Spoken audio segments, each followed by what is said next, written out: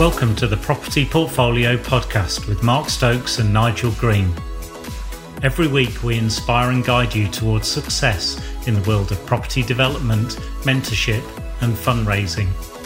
Before we jump into today's episode, a reminder to join us at equaacademy.co.uk, where you can gain free access to hundreds of videos and templates to help you on your property development journey. Well, a very warm welcome to the next episode of Property Portfolio Podcast. And today, Nigel and I are going to be discussing utility management for your development, an area that some people trouble and stumble with. But we're going to show you some ideas on how you can identify the risk, manage the risk, and create those assured outcomes for your development. And Nigel, that's what it's all about, isn't it? Identifying the risk, managing it, and creating that assured outcome with no surprises for anyone. Absolutely. And it kind of starts with, the initial analysis, I think, when you're looking at an opportunity and just trying to get I think this is probably one of the biggest conundrums we got in that deal analysis, Mark, isn't it? The utility budget, what do you put in there? Because the fact of the matter is you need to have the design done to understand load capacities for electricity, gas, et cetera, to be able to then put an inquiry into the utility companies so they can assess capacity in the network, be it in the street or wherever. So it is a bit of a conundrum. Definitely cart and horse come to mind in this scenario. But nonetheless, there is a methodology. It's been kind of proven over the years, certainly in our camp, Mark, hasn't it?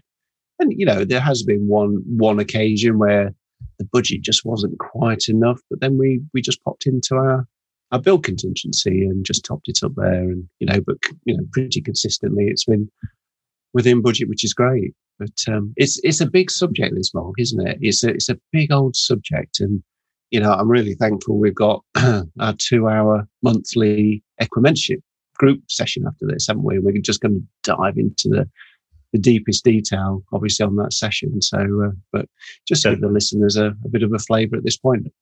Yeah, we'll really lift the bonnet on it. It's something everybody needs to know. And if you've not got utility management in your development analyzer, you need to. It's part of our steps. We've got a 12-step system for just identifying contingency in developments, and utility sits right in there.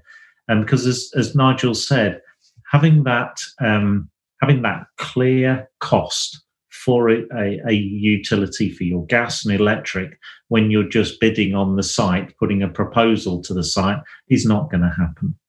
You can't get all the ducks in line, and there's always this healthy tension. And you started off talking about this, Nigel, about let's assume we're building apartments or houses. What is your load profile? What is the capacity requirements for the development? Is it all electric for everything? Are you going gas hobs, gas-fired boilers?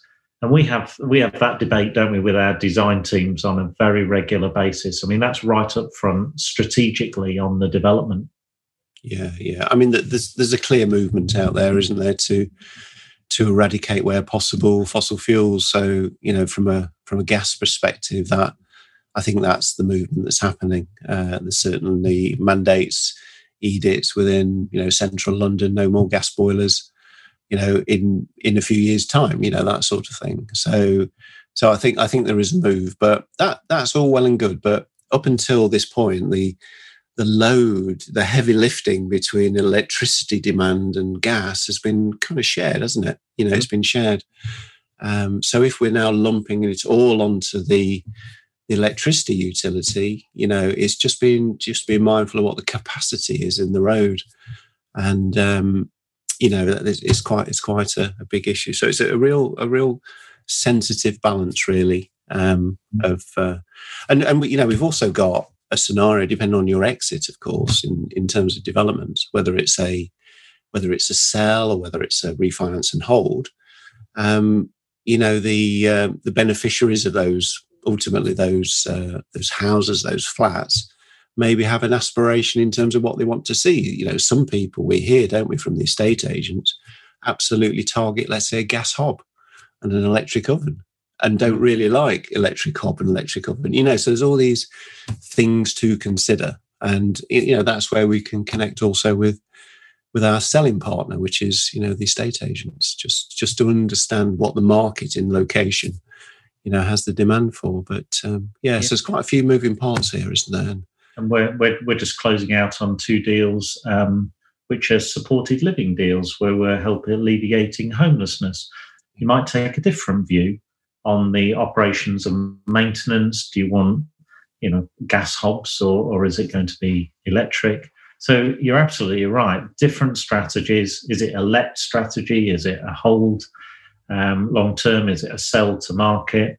I remember we did a development just a year, 18 months ago, didn't we, in Godalming in Surrey. Lovely development, 22 apartments. It was about 10,000 square foot, commercial to residential conversion. Yep. And there was gas already to site, but there wasn't enough gas to put gas-fired boilers and gas hobs in all the apartments. And I think from memory, we put gas-fired hobs upstairs and electric downstairs. Yeah. So we split the strategy because of the capacity issue. And of course, we could have gone back to the utility company and we could have got a quote. And in fact, we did get a quote. But well, as you well know over the years, Nigel, if you're upgrading the capacity and therefore upgrading some of the breakers and infrastructure on the utility side, you can be into tens of thousands of pounds upwards, can't you? Absolutely. And numbers that you wouldn't really expect, considering what the work, what we see kind of worst case scenario really is, a new cable from our building that's kind of, trenched out to the road and a connection to the road. That's all we see. But it's not necessarily, that's not all the costs, because the cost could be the connection in the street and the cable within the street or the gas pipe or, whatever it is, just doesn't have the infrastructure capacity. So the utility company have had to do an upgrade elsewhere in the network to enable your additional capacity. And guess who's paying for that? So when you kind of see the bill, it's like, oh, okay, and that sometimes can divert strategy. When you see, blimey, that's just not going to work for us. We might have to actually split, the load across 2 utilities, opposed to just hanging it all onto one. So all these things we're talking about are kind of after the event in terms of analysing a deal, aren't they? And this was a point I made right at the beginning, that it is probably the single item that's very, very difficult to actually pin that tail on the donkey in terms of the actual cost. So it's we define a methodology of, how much allowance per utility, per residential unit that we develop. And then that budget, as I say, generally, across our 6-7 years of developing outside of the corporate world, has been okay. So we're going to continue to follow that methodology. And in the event that there is an anomaly, we know we've also got a contingency pot to jump into if indeed we require it. So that's really the approach. But, again, it all sounds very, overwhelming and kind of terrifying in some ways. But this is where, again, the professional team, we use a utility specialist. So there's a company that comes in, and these, ladies and gentlemen, they have the relationships with all the utility providers. For us connecting with a utility, we're going into the main switchboard, we'll be sent through to somebody else, and then probably to somebody else and somebody else, and they're all new people. Whereas what we find with a utility consultant is they know Fred, and they know Bill, and they know John, and they know in the various utility companies, and there's already a pre-existing relationship there. And you can get things done quicker. There's probably a faster understanding between the parties of what's required.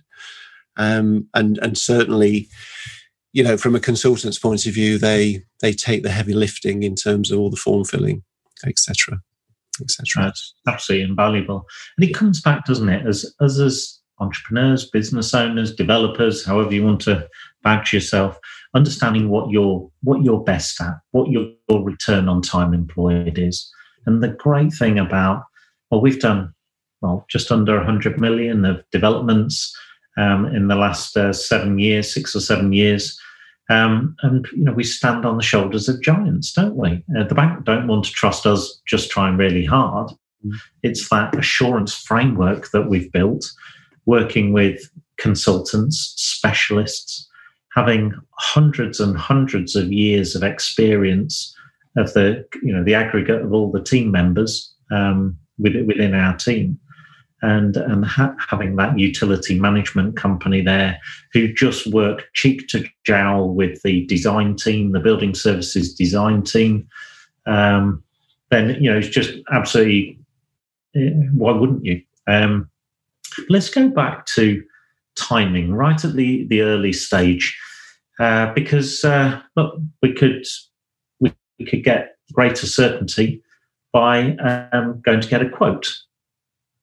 But what happens with the quote? And this is what some people maybe haven't appreciated if you've not done your first development yet. It's fine to go and get a quote from the utility for the electrical connection, the electrical upgrade or gas, but you haven't reserved any capacity. And it's only when you actually sign the agreement, isn't it? And not just sign the agreement. I know in your ECHA IDA, Nigel, cash flow. It's only when you actually pay the bill that you secure the capacity in the network. And we did see quite some interesting changes around about 10 years ago, wasn't it, when there was a lot of solar capacity coming on the market. And these would be big solar farms coming on, lots of generating capacity. And that would really create a lot of disruption in the marketplace, in the networks. And if you didn't grab the capacity quick, somebody else probably would. Not going to be able to accept a utility quote if you've not exchanged on the contract yet. No, and they have quite short validity periods. The quotations, don't they? It could be as short as 30 days. And then it'll expire, and that's it. And taking your point there, Mark, that is absolutely the reason, because in 30 days, so much could happen in the network. Somebody else has put an application literally just down the road to eat up the remaining capacity. So all of a sudden, that quotation that they gave you is no longer valid, and it won't be anywhere near that price point when you come again. Yeah. So it's we find, as I say, it is probably the one that we've scratched our head over the most to try and lock down in terms of risk. But the methodology of creating the budget seems to have worked. Certainly over 13, 14 developments that we've done, apart from one that, as I say, it wasn't too much over, but we dipped into the contingency pot. But it's that process, and to the point of having the ability to go to the utility companies to say, I want this amount of capacity. Let's not forget, you've kind of exchanged on the building, you've bought the building or the land, whichever the case may be. You've started your detailed design process, which could be 2-3 months in terms of its tenure. And it's only at that point that you've actually defined what the capacity is that you actually need from a point of view of the building design. So, the inquiries can come, potentially 6 months after, if you like, probably even longer in some cases, than actually getting a yes. So again, it's the cart and the horse situation, but nonetheless, it's it is a necessity to get utilities clearly into your building. If you're buying a building, if you've got a building already there and it's got sewer connection and it's got electricity and it's got gas, you're probably just talking about upgrades, whether that actually needs a new cable or it needs a new pipe or it needs a new, sewer connection, remains to be seen. But there's a connection point there, which is useful. If you're just buying a plot of land, that's never had any connection, and let's say developing and got planning permission for houses, just be mindful that you're actually got to bring the utilities in, the whole. So maybe you want to be considering a slight upgrade in your rate, maybe associated with each utility per property, and so on and so forth, because there's so much more work to be done. So it's really an important one. And I think we could probably move on to the different stages, I suppose, Mark, within the... Yeah. I was just going to just identify what we mean by utilities as well before we move on. It's, I suppose, the obvious are gas and electric. We've mentioned those, and they're the predominant, but there's also quite a few more, aren't there, that again, all need to be managed. Absolutely. Yeah. So we've got water. Yep. Yeah, water and sewer. You've got the sewer connections there. You've got maybe data and voice connections. So kind of, the telephone or the broadband connections. Interestingly, actually, we find more recently that that particular utility, from time to time, I guess it depends what they're connecting to and the viability of what they're doing. But on occasions, they actually put it in for nothing, because I think what they see is that it's an opportunity to on-sell, isn't it, their services to the people within, let's say, a building, and that sort of thing. So, but all the rest tend to charge you. They do. And you mentioned the phases of the development. Of course, when we're doing commercial to residential, or even if we're doing land to new build, we've got to think of what the existing presence is there at the moment. And if it's commercial, that could be an industrial level. I mean, you could have gas in there, but you could have a big old fat pipe, not at the right pressure grade that you require. So quite often it's disconnections and contacting the utility. If you want to reduce your holding costs, you can disconnect your power, but if you've not got that full disconnection, your costs will keep on running. Those standing charges can be very significant. So disconnection, part of the demolition, it's quite often part of the R&D survey, utility surveys, just to get those disconnections very clear, very crisp, get that clear, and then your full utility strategy unfurls with your design process. Yeah, absolutely. So I think it's probably worth just mentioning the different phases of utility as well. So we spoke about use your utility consultant if you so wish. I mean, there's no problem with going in feet first and just getting used to that process, but we tend to leverage existing relationships. We just find that it enables things to move a lot quicker. So use your utility consultant to do the heavy lifting for you, and then ultimately a number of quotes will come through. Okay, so assuming everything is as planned, it sits within budget, you don't need to maybe switch strategy, and so on and so forth. You're going to have to pay. So utilities typically are an allowable cost for the funder. So, there's an application and drawdown process there to be done. And then the payment is made. So that creates a job within the utility provider's organisation. And then there's arrangements for access to sites. There might be road closures. All these sorts of things would happen. But essentially, this is the work that brings in the infrastructure into the final location, be it your building, be it a house, be it whatever it is. So that's kind of that connection. But it doesn't end there, because there's other things to consider. The utility company may have a different team that come out to do the actual utility connection into the main infrastructure or the existing infrastructure. And for sure, they'll probably have a separate team that come out and put the meters in, that connects up the electricity, gas, water, as we know, is all on meters, or mostly these days. They'll come out and it's all, the completion of one phase triggers the start of others, and so on and so forth. And if we just maybe focus on the meter connections, that meter department, they're going to want certain things from you. As the developer, they're probably going to want your test certification, for the ongoing installation, probably, a disclaimer to be signed, all these sort of things before they will actually connect you up. So it's just to be aware of that. Utilities is almost like a mini project, isn't it, from end to end, to get your connections done. And, to have your connections in there as well is really important from a development program point of view, because until that final connection is in, it's very difficult for the contractor to do the testing. Okay, so there's a thing called an earth loop impedance test, and that is very, very much reliant upon the permanent connection being there. So it can't be a temporary connection. It can't be this. It can't be that. It has to be that permanent connection. Then the testing can happen. So that could cause delays, couldn't it, in your contract period, if you think about it?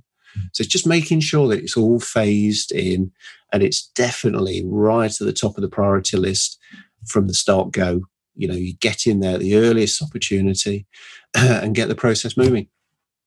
So understanding right at the front end when you're engaging your main contractor where you put the obligations to manage, whether that's on a design and build basis. Going back to some of our previous podcasts, and for those of you who want to revisit some of our previous podcasts on design and build or managing contractor selection or the design process, visit those podcasts and give us a thumbs up.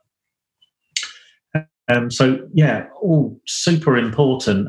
You certainly don't want to be hit for delays and extension of time claims from your main contractor. So it is certainly possible to put those obligations into the main contractor, and then they can coordinate, as you said, all the utility trenches. How many times have we seen somebody dig up the road and put a water pipe in, and then 3 months later the gas company comes in and puts a gas pipe in a separate trench? You would have thought some utility coordination would be there. And the good news is, on your sites, you can do that. You can be as efficient and should be as efficient as you like.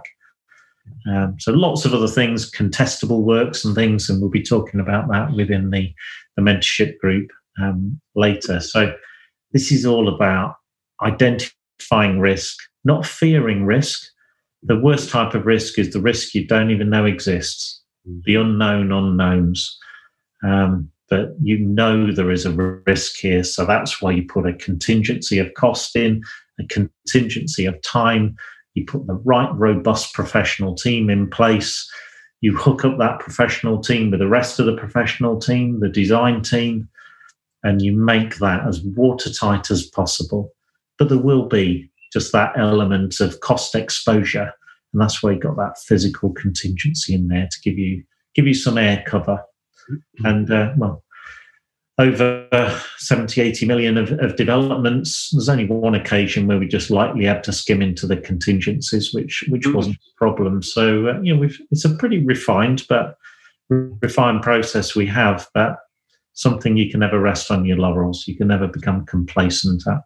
Yeah, we do find that at the beginning of any development project, it's almost from a site point of view, it's almost a little bit tumbleweed, isn't it? From a construction point of view. And yes, we might send in the demolition contractor to kind of do the strip out or demolition of buildings and those sorts of things. But it's almost like the graceful swan, isn't it? You've got the feet paddling like crazy underneath because you've got your design team in fifth gear, going for it, developing all the designs, and all these sort of aspects, particularly around utilities, are all in play, at this point. And, not least also address and street naming as well, so it's one of those small things, and it could be easily missed, Mark, couldn't it? Easily missed.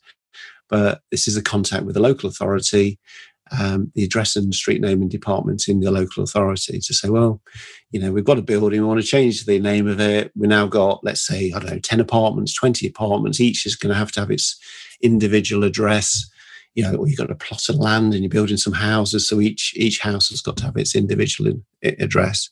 And it can take a bit of time. They'll want to know what you want to call the street, or whatever it is, and they've got to then run it through the parish council, and all these sorts of things kind of go on behind the scenes. So it can take a bit of time. But the relevance of saying that is, unless you've got your address for each of the connection points for the dwellings, be it flats, be it houses, be it whatever it is, you're going to struggle to the point of going nowhere, of getting your connections done. Because when the metering department come in, they want to understand that the metering of what address. So you're going to need all your addresses, all your new postcodes if necessary, all in there, all scheduled out. And then once you've got that, it's dead easy. Just pass it over to the utility company. They assign then a meter number with your address, and then the meter install can happen. But you can see how that could hold up things. We haven't done the street naming. Right, we're going to hold everything up. Then therefore we can't do the testing. Therefore the project gets delayed. Therefore. So there's a lot of activity up front, and even if it's probably a month or two too soon, I'd urge everybody to just as many things as you possibly can up front, and street naming and building addresses is one of those things. I think just get it out of the way, get it done. As we always say, it's that simulate and anticipate. If you work with somebody who understands that end-to-end process, so you don't feel as though you're bumping around in the dark, bumping into things. You understand each step, why each step has to happen, where the dependencies are. And that's what a great mentor does. So if you're interested in mentorship, that's what Nigel and I do. Go to equaacademy.co.uk website. And for those listening live, click on the link and book a call. Book a call with one of us, and we'll take you through. And it'd be great to understand what you're trying to achieve and how we can help you. So, Nigel, for those of you listening live, actually, why not tune in to this in your own time? Our podcast, Property Portfolio Podcast. It's available on Apple, iTunes, all the major podcast platforms. So Property Portfolio Podcast. So this is a running theme across all of our podcasts. We don't skim across the surface. We dive into the detail, because these are the knowledge of the detail. That's how you can hold your team accountable, identify risk, mitigate risk, and maximize the size of the opportunity. And ultimately, that's what it's all about for all of us. That creates shared value. So, Nigel, end of a brief episode, but a really important episode, packed with content. And if everybody can just remember a few of those golden nuggets, keep their utility management under tight order throughout the development, that will have a massive impact on the financial outcome of their development. Brilliant. Well, thank you for tuning in for that episode of Property Portfolio Podcast on utility management. I'm sure you found that really helpful. Let us know, drop us a line, how you feel about the podcast and some of the successes you're having. And we're going to be moving on to our mentorship group now, and we're going to be doing a really deep dive into this fascinating subject. So you have a great week ahead, and we'll see you next week on Property Portfolio Podcast. Take care. Thank you for listening to the Property Portfolio Podcast. We hope you enjoyed this week's episode and that it inspired you on the next leg of your journey. If you've got any questions or comments, why not reach out to us at our Facebook page, Equa Academy. Also, don't forget to register for free access to hundreds of property development videos and templates over at equaacademy.co.uk, and we'll see you in next week's episode. Thank you.